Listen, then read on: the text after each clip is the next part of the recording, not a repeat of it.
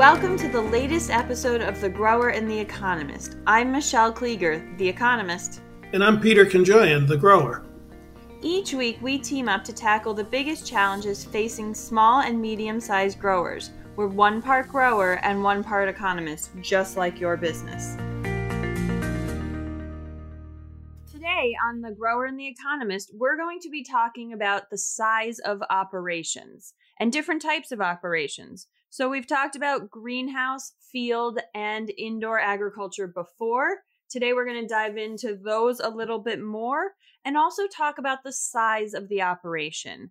With this week, the GPN 100 Top Growers came out, which is really focused on size. And there's a constant push to be bigger. And we want to dive into and really discuss if it's possible to have a successful greenhouse or farming operation that is not focused on being as big as possible. Michelle, that you hit a nerve with me. A career question that I ask is, why can't an agricultural establishment remain small and be successful? And my personal experience that you and we've shared over earlier episodes, having grown up on a small family farm here in New England and helping run a 50-year greenhouse and garden center operation that certainly grew over the years, but finally succumbed to the pressure of big box retailing and Home Depot, Walmart, Lowe's, et cetera, kind of taking over the space of garden centers. It's a question that bothers me because over my decades of contribution and activity in agriculture, I'm a little frustrated because to me, the answer seems to be it is really difficult to stay small and successful. So as you and I developed our relationship, and it didn't take long for me to sense that your background in economics could be very valuable, because I know I'm not alone in thinking what I'm thinking. And I know there are many other small farmers and small greenhouse operators around the country that are faced with this situation. And while many of us love getting bigger in size, we love business booming and building more greenhouses and increasing acreage. It's at some point we're faced with this question: do I take the next step? And I think referencing or the timeliness of Greenhouse Grower Magazine's Top 100 Greenhouse and Nursery Operations kind of fits right into your introduction and what we're doing. So when you're ready, I'll give a few statistics on that article about greenhouse operations, and then I'd like to expand it and handle greenhouses as one part of our discussion, and then field farming as another part, and perhaps categorize what you and I might think of as a small, medium, and large size operation. So how would you like to proceed? I think that getting some of those definitions and discussions points, delineations that I'm sure we're going to keep using in future episodes is a great place to start. Also, when you get into statistics, we just have to remember that we don't know where our audience is. So we can post all of the statistics afterward in the show notes so that people have it. But we are always cognizant to not throw too many numbers at you in case you're driving. Perfect. So let me throw out just several numbers to frame the discussion. Our top 100 greenhouse nursery operations, the largest operation is in California and includes 600 acres undercover. So undercover is considered controlled environment agriculture. This would be a greenhouse structure where we have some control over Mother Nature. It's interesting that the difference between the number one and number two grower, the second grower is in Florida, and has about half of that acreage, 350 acres. So the top grower is quite large. And then the third grower, Michelle, is down to 200 acres, and that grower is located in New York. So the top three growers are geographically in different areas, which indicates the greenhouse industry is a pretty diverse industry, and I think that's encouraging. And then we drop down to the 50th grower having only 33 acres, and the 100th grower is 12 acres. So you can see there that it's really top heavy. There's just a few growers that are really large. And the article cites that the top 100 growers account for 26% of the national square footage or acreage. So it doesn't sound like there's a lot of consolidation then in this space, with only 26%. So going back for a second, from an economics point of view, when we're looking at market concentration, we really want to see what percentage the top 4 to 8 entities have, how much control of the market they have. So if you think about sodas, Coke and Pepsi have a huge percentage. And so that would be a very concentrated. Another one that's nearly 100% is tennis balls or tennis rackets. So with these top 100 greenhouse growers having only 26% of the market share, it sounds like there's not a huge amount of consolidation with it. And so I wonder, is that a factor of greenhouse growing, or is greenhouse, a really small part of total outdoor growing? So your comment earlier about the industry perhaps being not too consolidated or over consolidated, let me give you the opposite side of that, Michelle. Most of us can reference back to the Great Recession of about a decade or so ago. And as that recession was settling in round numbers, we had about 10,000 greenhouse operations in the United States. Coming out of the recession and since, largely a result of the consolidation and merger side of business that you're referencing, we went from 10,000 down to 6,000. So on one level, as an economist on the outside looking in at greenhouses, you're saying, okay, it looks diverse and it looks like it's not overly consolidated. Historically, we're kind of consolidating. So perhaps you have some comments on industry maturity and, life cycles of industries that might feather in here to help explain what's going on. Well, one, I think that those numbers, the 6,000 post-recession and 10,000 pre-recession, are considerable. And I think that again shows that these top 100 growers are really just a small piece of the pie. I think where we sit today, the biggest question would be for me on this, getting bigger, is with a, potential recession, or even, unfortunately, a potential depression in our future, will there be a lot more consolidation, and how will growers adapt? And in general, I would argue, yes, that there is likely to be a consolidation moving forward. Those that are in a stronger position are able to weather the financial uncertainty of the coming months. The only reason that I think that we might see a divergence this time is because the recession or depression was caused by human health problem. And we've talked about before that when there are health concerns, people switch to food that they feel is healthier, it's local, it's fresher, it's all of these characteristics, and they are scared for their health and they want to eat better. So if we see that demand shift to more products that people want to eat from smaller farms in their areas and not being shipped across the country, this could be a really good opportunity for smaller growers that are in a place and they're able to maintain the relationships with their customers because it is a smaller, more personal transaction. So on some level, I think that there is possibly a opportunity here for more growers to actually exist post recession than in the past. But it's so early, it's hard to say. Well, what a perfect segue.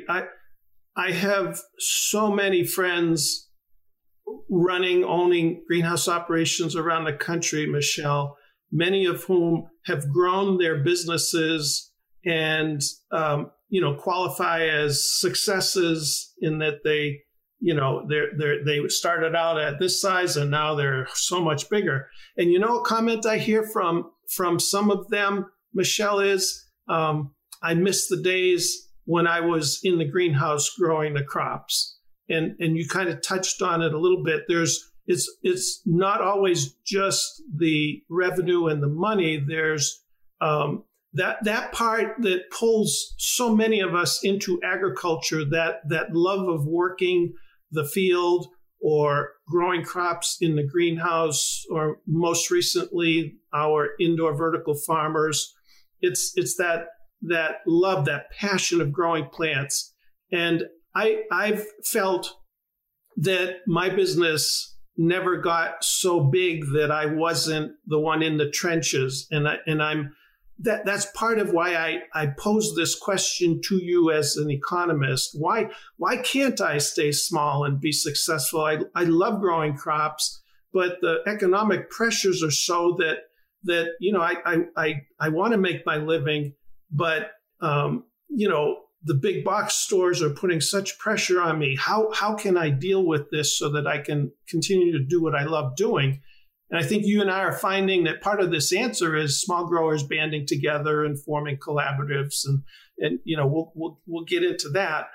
Now, here's one characteristic that we find in small growers, Michelle, and you're going to have comments on this. Too often, when we go through cost accounting and seminars and courses teaching small growers how to cost out and price and market products, too often we have a small greenhouse owner or small farmer. When we say, "What is your salary?" their answer is, "I don't take one."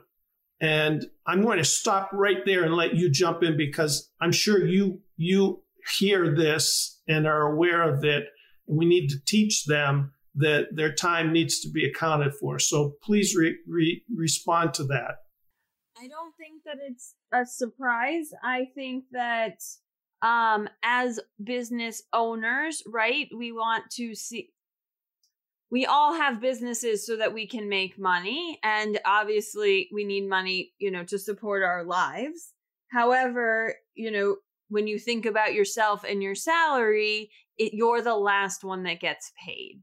And so really, I think it's a struggle if there's no money left at the end in order to take that money out of the business, right? Because it doesn't exist. And so unfortunately, that sort of, leads to your question of, why do you have to be bigger? Well, if you're not selling enough to cover your costs and pay yourself, then the logical answer would be to stop spending your time here, and that the opportunity cost of your time is more valuable somewhere else. You could make more money in another job, and so therefore it doesn't make sense to farm. But I think, as you pointed out, that it's this love of growing that draws people into agriculture. So they either want to keep doing it, they are a multi-generation, like they are the nth generation farmer, so there's a pride in doing it,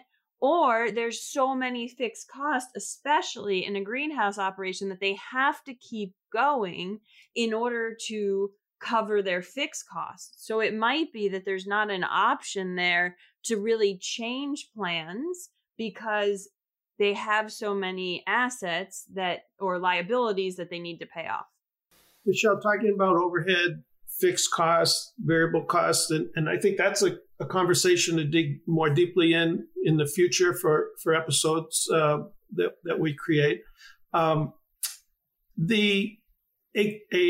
Another comment on, let's say, a small farm that decides to put up a greenhouse, right? So this standard 30 by 100, this 3,000 square feet of greenhouse, and the justification is to sow seeds and generate the units, the farm's transplants. So be they tomatoes, peppers, eggplant, plants that need to be sown early in the spring in a protected environment, rather than buying them in. So one of the justifications for putting up the greenhouse is, well, I could produce the transplants cheaper here rather than buying them in. Another reason or justification is I can do a better job and produce a higher quality transplant here rather than buying them in.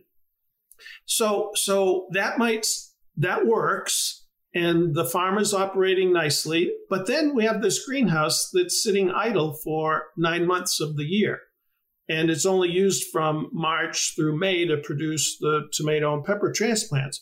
So then a logical expansion for this grower becomes growing some ornamental crops and diversifying at that level to selling some bedding plants and geraniums while he or she is producing the tomato transplants for the fields. And then the greenhouse might be used in that case from January, February through May and June. And then the next progression is, well, what am I doing with this greenhouse the fall months of the year? So I might grow poinsettias. And you can see where all of these things come into play. And along the way, that person that has the one greenhouse and might be working at an outside job, as we start capitalizing on the technology and the controlled environment, you can see where progressing and putting up a second or third greenhouse allows enough opportunity for revenue for that person to come to the farm and make it his or her livelihood. I'm going to then cap the discussion on size of greenhouse operation. This part of the discussion as follows. I cited my family's operation as being about 1.5 acres. And for me, the category of medium-sized greenhouse is 1 to 3 acres. So we were smack in the middle there of a medium-sized operation. So the question I have, or the observation I have for you to comment on, Michelle, is this. As we were struggling and finally decided to close the operation down, my observation became, well, we ended up too big to be small and too small to be big. And I'd love to hear your perspective on that comment from an economics perspective. Well, I think that that's a hard place to be. And I think that that's a place where a lot of businesses get. As you mentioned in your example, right? You build this greenhouse and then you have to keep expanding into more different crops, and you have to increase your expertise, and you might have to increase your equipment you need. You might need to increase your vendor relations. And so all of those pieces are going to take more time. And it's going to prevent you from being in other places. So as you're unable to work off the farm. So the more you invest and the more you grow, the more time it takes, the more infrastructure it takes. And you're going to hit a barrier, right? You have grown all that you can grow in the current greenhouses. To get to the next level, you have to build another greenhouse, or you have to buy another piece of equipment. You might have to have your own delivery truck, whatever it is, but there's going to be those ceilings. And then it's a huge investment to get to the next one, which is difficult for small growers to come up with the capital to get there. So I think that there are very neat places that businesses cap, and you have to get over it. the reason to get over it and the reason to grow is because you get efficiencies of scale, right? So if you did purchase a piece of equipment, it would probably, or will hopefully, be more efficient and drive down costs over labor. But you need to have enough, you need to be using the machine enough, just like you're using the greenhouses enough to pay for itself. And so you get efficiencies of scale when you can divide your fixed cost over more units. I think that the other reason that it's hard to stay small is people become a victim of their own success. So if you were, if you did have a farmer's market stand, or if you had a CSA before coronavirus, and now your wait list is 200 people long, right? So you have a product that you were able to sell, you were able to market, you were able to get the profit margin that you wanted. And now there's so much demand for your product that your customers are pulling you deeper into the operation and forcing you to get bigger. So on the cost side, it is the distributing your fixed costs, finding efficiencies. Maybe it's cheaper. Maybe you're finally big enough that you do want to have your own truck to do deliveries, and you save money on having the truck. You save money on outsourcing it, but you have grown your operation. So on the cost side, being bigger helps you drop your costs down, which is important, especially if you're trying to, make money. And on the sales side, if you're doing a great job and people love your product, there's going to be more demand for your product, which will encourage you to get bigger. That's all cool stuff. And Michelle, I want to make a comment. So I don't want to paint myself as being anti-growth. I spent many years where it was so exciting to sell out in the spring and look at my dad and say, okay, it's time to build another greenhouse. And they were such exciting years for us. So I don't want to come across as sounding like you don't want to grow. But I think the point I try to make is when you get to that too big to be small, too small to be big. And by the way, I think you helped explain for me why my operation ended up being too small to be big, because we weren't large enough to take advantage of economies of scale, and would have been able to compete in the wholesale arena because our costs were too high. So thank you for that. But I want to find that sweet spot for growers and help define it for them, so that when they get to a point where the next greenhouse or the next acres of a field that they put into cultivation require them to settle in the office, if they don't want to do that, I want them to have an option of not having to do that, if that makes sense. It does. I often try to help boost confidence in our small growers. And the following observation that I have will help them feel confident in what they're doing. In my experience, the line items on the budget of a small growing operation, those line items are exactly the same line items as a large grower. So we all have the same line items, and I describe the difference between small and large operations as follows. The large operations have more zeros after the numbers, but we all have exactly the same line items in the budgets. What's your experience tell you? That makes sense for sure, right? Because you're fundamentally looking at operations that are the same, right? Everybody needs the same inputs and, insurances and buildings and stuff. And I just wonder, when you're at different sizes, is it not just the number of zeros, but sort of if you dug into those line items, would it be different? So, would it be, like I mentioned, where you sell at the farm and, somebody else is doing the delivery versus you owning a truck? Or is it, having employees versus on those small operations, it might just be yourself. So while it's still a labor charge, it looks a little bit different because you're paying different people.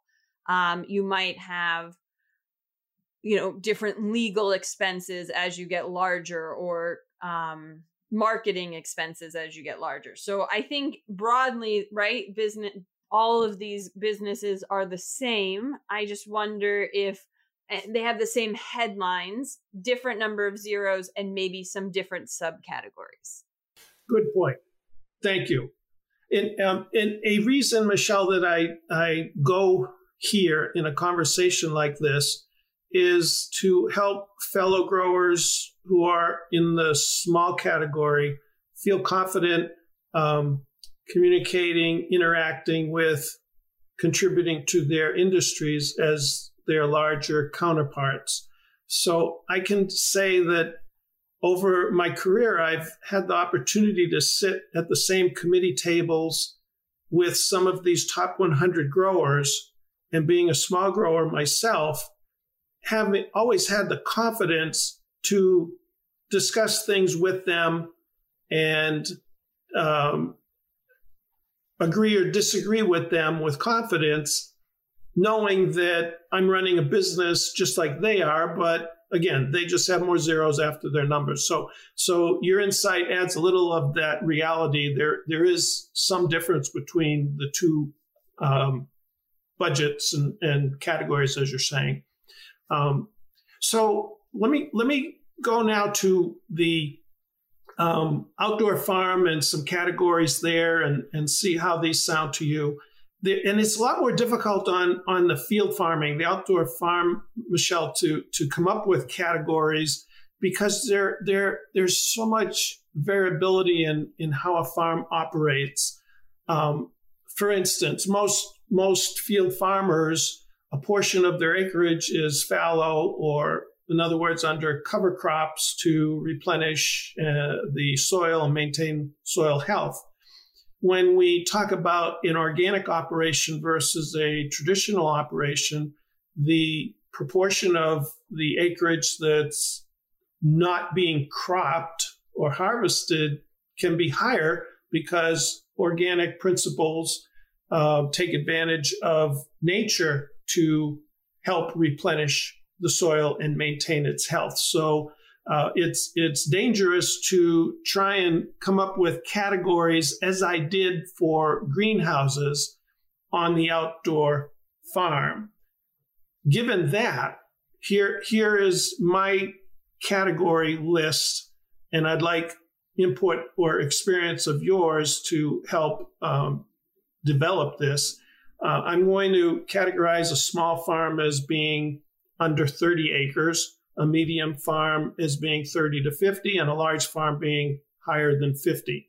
So depending on where in the country someone's listening to this, again, going back to our original comments, if it's a farmer in the Dakotas or Kansas, they're looking at this saying, okay, Peter, 50 acres is, my 8 to 9 o'clock in the morning field that I work. And, I'm dealing with hundreds or thousands of acres. So it's dangerous. I think we're kind of in agreement that most of our discussion is about vegetable farming. So that's why I've kind of defined it this way: 30 acres under, 30 to 50, and plus 50. So please comment. That makes sense to me. I really don't know how the vegetable acreage breaks down according to size, but since you have worked operations before, it sounds like that would make sense to me. Okay. And again, those acreages, that's total acres of the farm. That's not the underproduction. Correct. So then let's get to that part that you brought up at the top of the conversation. Is it the number of employees? Is that the reflector of the intensive or extensive part of this conversation? So just to kind of kick that off a little bit, I'm going to categorize a small agricultural operation. And again, this is crossing over greenhouse or field farming. I'd say a small operation, for me is one where the owner / family members are enough to run that operation. And then a medium-sized agricultural operation is the owner / family members plus some employees. I'm going to say up to 10 employees. And then once we get the family plus more than 10 employees, I think we're into that scale of a large operation. How do you feel about that? Yeah, I think employees are a good distinguisher. I wonder how this is going to evolve over time. I think that pricing obviously puts pressure on automation, but I do think that coronavirus is going to add another element of why we want more automation on a farm and less people. Absolutely. And Michelle, I'm not anti-technology and automation. I can remember when in our greenhouse operation, when we graduated from mixing our potting soil with a tractor, a front end loader on a hot top pad, and then putting it in an old dump truck to steam pasteurize it. When we graduated from that level to purchasing or investing in professional commercial size soil mixing and handling equipment, our lives became so much easier. We were freed up to build more greenhouses. So the automation is certainly key to any size operation. And I think as technology advances, it makes automation more available to the small operators as the technology filters down and trickles down to the scale that they operate at. So we've talked a lot about why operations get bigger over time and why they're forced to. But I'm wondering if there are special advantages that smaller growers have, whether it is, I'll just leave it at that. What are some of the advantages that smaller growers have, and why is it important that why did you try to stay small? Great question. Why am I questioning, why success is in growth?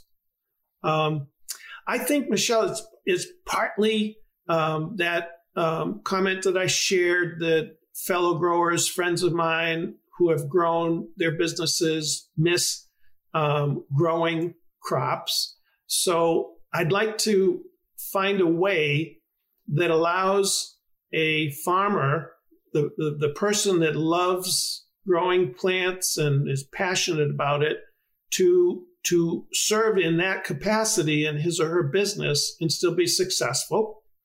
Now, perhaps that means hiring a CEO. I don't know. That's a topic for another day. But being able to follow one's dream, part of my answer to you, Michelle, and I think the reason I'm hesitating a little bit is there's a generational gap here. And I'm comparing myself in my 60s to you and your generation of our young farmers in their 30s and younger. In my day, over my career, there was not a lot of collaboration between and among farmers. It was a little more of a closed door environment where, okay, I don't want you learning my secrets, so I need to kind of close the door and keep the shop under my control. Whereas today, I see much more of a willingness to collaborate, work together between operations. And I think that's key to answering today's question. Can I stay small and be successful? I think in today's environment, with your generation being so open-armed, it's going to help us answer the question affirmatively and say, by working together, by banding together, you've mentioned it earlier, by sharing equipment or tractors, by buying a delivery truck amongst all of us. Those are the things that are going to help answer the question of today's discussion affirmatively. So it's sort of interesting. It sounds like that we've started to find this middle ground where we can be small operations, yet as a cooperative, we can have a large impact. Perfect. And Michelle, cooperatives, co-ops have been around for generations. I'm not saying that, no one participated in the past, but I'm simply trying to add a little context to and history to the conversation. And I think you're helping me understand my feelings and emotions better coming from the economic angle of things. Well, I think that's what makes us a great team. So this conversation really covered a lot of ground. I think that, it points out what small growers are, gave an overview of what the greenhouse industry looks like. And I think the different listeners can now figure out a little bit where they want to be, not just growing or staying the same size because that's where they are or that's where they think they should go, but understanding that, you do have more zeros or less zeros, and that there's, different pressures at each one, right? There are challenges to being a small grower and potentially not making money, and there are challenges of being a large grower and having, a ton of fixed costs that you have to cover. Well, thank you, and until next time, signing off from The Grower and the Economist.